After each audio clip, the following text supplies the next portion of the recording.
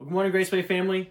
Pastor Ed here, and this morning I've got the privilege of leading us into the Word and kind of summarizing what, if you've been reading along with us, what we read this week. And if you haven't been able to read along with us, I'll catch you up here. There's an awful lot in just these few verses that we read throughout the week, and I just want to highlight three things that we read through and what they might be showing us. You know, when we read in the scriptures, there's a couple things to keep in mind and to consider. And one is looking at the scripture and seeking to answer the question, like, what is the author of this writing trying to communicate? What is being communicated to me? And then the other thing to look through that, knowing that the writing of the scripture is inspired by the Holy Spirit and continues to speak through it to us today, is what is God highlighting to me? What is he trying to show me and speak to me through this scripture? And you know, when we teach through the scripture, we're seeking to answer the question of what is being communicated. What are the ideas? What are the concepts being communicated from this text? And then the question of what is God showing me? This is kind of more of the devotional aspect. It's very much more personal. And in regards to home church, the way that we meet 3 Sundays a month, some of that is really around getting engaged in one another's lives and sharing some of that personal stuff. It's about building our relationships. It's not just one-dimensional, just us and the Lord, but us and the Lord's people. We are one family, so it's about connecting. And so around that connection involves answering the question together, what is God showing us? What is he showing me? What is he showing us? What is he doing amongst us? And so this morning I'll highlight these few things from the first couple of chapters of John, and then I'll pass it off to you to answer amongst yourself. What are you seeing in that, and what is God showing you as an individual and your personal group that you're meeting with today? So before we do that, let me start us off in a word of prayer. Jesus, thank you so much for your living word, and thank you for the way that you teach us through this. I thank you for making it so clear, Lord, communicating yourself, your heart, your character, your intentions, and your purpose to us, Lord. And I pray that our hearts would be increasingly open and remain soft and malleable in your hands, Lord, so that as we read your scripture, Father, that our heart can take shape that you are communicating to us, Lord. May we be open always to receive what you're speaking to us even today, and continue to follow in the direction you lead. We trust you and we love you. Amen. So the three things I want to highlight this morning are, one, John the Baptist, where he's preparing the way for Jesus, then moving into the wedding at Cana and the miracle that Jesus did there, and then the final thing that we read about with Jesus clearing the temple. After the Gospel of John opens with these deep theological passage of identifying Jesus as the Word, and the Word being from the beginning, the Word was with God and the Word was God. There's so much meat in those verses there. The writer shifts to John the Baptist and introduces the one who was preparing the way for Jesus to come. Now, John the Baptist was the one who was foretold from some of the Old Testament scriptures that there was going to be one coming to prepare the way for the coming Messiah. And people had been coming to him, and he was baptizing them in the water with a baptism of repentance. He was preparing the way, saying the Christ, the promised Messiah, the anointed one, is coming. Now, he had gained much popularity in the whole region. And at one point, some of the Jewish leaders came to him and they began questioning his identity. He's gathering so much popularity that they came to him and started to challenge him, saying, you know, what authority are you doing this? And who are you anyway? And John told them, I am not the Messiah, the anointed one. I am not the prophet Elijah. He said, I am a voice of one crying out in the desert, make the way. He's preparing for the one who is to come. And he tells them, he said, I'm not even worthy to be a servant. He said, to untie the sandals of the one who is coming after me, because he is greater than me, and he was before me. Now, shortly after this passage, we see that Jesus comes on the scene and John the Baptist sees the sign that he was foretold he was going to see, that marked the Messiah for who he was. It says he saw the Holy Spirit come and rest upon Jesus like a dove, and that was what John was waiting to see. So he sees this, he makes the announcement, he says, there is the Lamb of God. And what we see immediately after this is some of his own disciples that were following him and his teaching. They see this, they're believing that the Messiah is about to come. He gets pointed out. There he is, there is Jesus, he's the one we've been waiting for. And so they kind of look at John the Baptist like, thanks, peace out, and they go follow him. Immediately, John the Baptist's disciples, his followers, go off to the one. And you know what is amazing about this is John had no problem with this at all. As a matter of fact, really, he seems to kind of celebrate it, if anything, because his whole purpose was to prepare the way, not to be the one himself, but to prepare the way. And when Jesus had arrived, now his work was accomplished. He had done his part. He had fulfilled his role to play. And now when Andrew and the other disciple of his goes to follow Jesus, this is not something to get upset about and try to lure them back to be his disciples. This is something to celebrate. This is what he was looking towards all of this time anyway. You know, in the following chapter, we'll see this coming week, when John the Baptist is questioned about this, losing his disciples and people. He's losing popularity now because now they're going to follow Jesus. He had no problem. His answer was, I must decrease so that he must increase. And when I think about that idea, I kind of see that even in the process of discipleship. When we come to place our faith in Christ, we give him our life, we accept and receive his forgiveness and his salvation, and now we're in this process of renewal, this process of transformation that last weekend at the reunion service, Ian he did a phenomenal job walking us through this process of transformation and renewal. The more that Jesus teaches us and shows us, and we receive that, we confess and we follow in alignment with what he is teaching us, and now we are renewed, our minds are renewed, and he increases in us, and the old creation goes away and is gone, and the new has come. The flesh decreases, and the spirit within us increases. We are that new creation. So we see Jesus begins now at this point to gather his disciples. He's gathering Philip and Andrew and Peter and Nathaniel. And then it mentions the wedding. John chapter 2, they go to this wedding in Cana, and they come upon this problem of running out of wine, which would have been a huge embarrassment. And so Mary, Jesus' mother, kind of throws him into the mix without even questioning him and says, listen, it's time for you to kind of take some action, go and do something about this. And we know he goes about he has the servants fill up those water jars, turns it into wine in this huge miracle. But what I want to point out is this. After this all goes down, and the servants know what had happened. They knew what this wine came from, that it came from the jars of water. So they knew the miracle. His disciples knew the miracle. No one else from the party really saw this happen. They didn't know where it came from. But watch what it says in verse 11 of John chapter 2. It mentions how this is the first sign that Jesus performed at Cana in the whole region of Galilee, and manifested his glory, the way it words it there in the English Standard Version.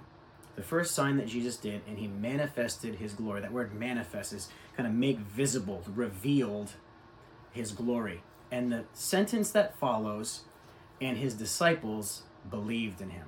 And I think this teaches a powerful principle for us to glean here, is that when God manifests his glory, it leads to belief. He manifested his glory here by this sign, this miracle at the wedding. His disciples saw that miracle. He saw the glory manifested, and they believed. See, they had begun following him by faith, and now they see the manifestation start to come, and they believe. This revealing, this manifestation of God's glory continues even today to have this same impact. When his glory is revealed, it inspires belief in those who observe that glory. Think about this. In John chapter 17, it's called the high priestly prayer, where Jesus is praying in the garden before he was arrested and then taken to be tried and crucified. In that high priestly prayer, John 17, he prays and talks to the Father about this idea of glory. He says, Father, glorify the Son so that I may glorify you. He's asking the Father to bring me glory so that I may glorify you. And then a little bit further on, he mentions glory again, and it's when he's talking about you and me. In that prayer, he mentions all the believers that are to come down the road through the disciples' message spread through the world. And he prays for these future believers, and he prays that would be one. And it's in verses 22 and 23, he says it this way. He says, the glory that you have given me, I gave to them. That's you and me. I gave this glory to them that they may be one, even as we are one. So this glory helps to make us one. I and them, you and me, that they may become perfectly one, so that the world may know that you sent me and loved them, even as you have loved me. So what Jesus is saying in this prayer is that he had glory. He gave us the glory, the future believers. He passed down and delegated and sent this glory to us, one, so that we could be one. And as this glory makes us one, that is his glory manifest. As we grow to be one people of God, unified in spirit and in mind, this is God's glory manifested. And what happens when God's glory is manifested or revealed? The world may know that you sent me and love them. It inspires belief. When we, as a body of Christ, acknowledge and love one another, that's otherworldly, that's divine, that's God's glory manifest. And that glory shown to the world inspires their belief. Then they will know that Jesus really is the Son of God. Then they will know that he really does love us. This is the real deal. Going on from there, it talks about how Jesus went to the temple. And when he went to the temple, he saw all of this money changing and the selling and buying of animals to be sacrificed. And it was using kind of the outer courts as a marketplace. And this gets him upset because there's no reverence for the house of God. And it talks about he goes and clears the temple. He says he throws the coins around. He flips the tables. In one place, where it says in one of the gospel, it talks about how he actually fashioned a whip. Took his time, fashioned a whip, and took in there and cleansed the temple and sent all these merchants out of there. He sees what is happening. He says, this is not how what my Father's house is set out to be. It says, my house will be a house of prayer, not a house of sales. Now, this had become really culturally acceptable in this time as a reasonable way to acquire a sacrificial animal to then offer in the temple. People would come from far, and for whatever reasons, either it was hard to transport the animals that they were bringing or whatever reason have you, they would come and then they would purchase and they would acquire the animal that they were going to sacrifice there in the outer courts, and then they would bring it to the priest and it would be sacrificed there. And so Jesus is coming in here, and something that had been culturally acceptable, he disrupts in the name of reverence for God. And I think that is something to take a closer look at. It's often very easy to justify the way that we do things in the name of efficiency, convenience, or it's just the way we do things, without even necessarily considering the implications of how or why we're doing it. As believers, we now come and we look and we perceive the world through new eyes. We are a new creation, and now we're able to see things differently. And as Christ reveals things to us, we now can take a closer look at the way we do things. Things that seem like no big deal. It's really a cultural norm, but it's a cultural norm of the culture of this world. And as a people of the kingdom of God, the kingdom culture, a kingdom mindset, we don't just get swept up in the culture of the world without thinking about it, but now we can actually contemplate what we're doing, understanding God's greater purposes, and sometimes oftentimes there's going to be real significant reason to actually go against the grain and do something different, something that may be perfectly culturally acceptable behavior. But because of who we now have become as a new creation filled with the Holy Spirit and as a temple of that Holy Spirit, we don't just follow that way of the world, but now we follow a different way. And that's not always going to be acceptable when we start to go against the grain. As a matter of fact, it's going to be something that will be questioned. You know, when Jesus went and cleared the temple and he's flipping tables, the Jews came to him and said, by what authority are you doing this? Who even do you think you are?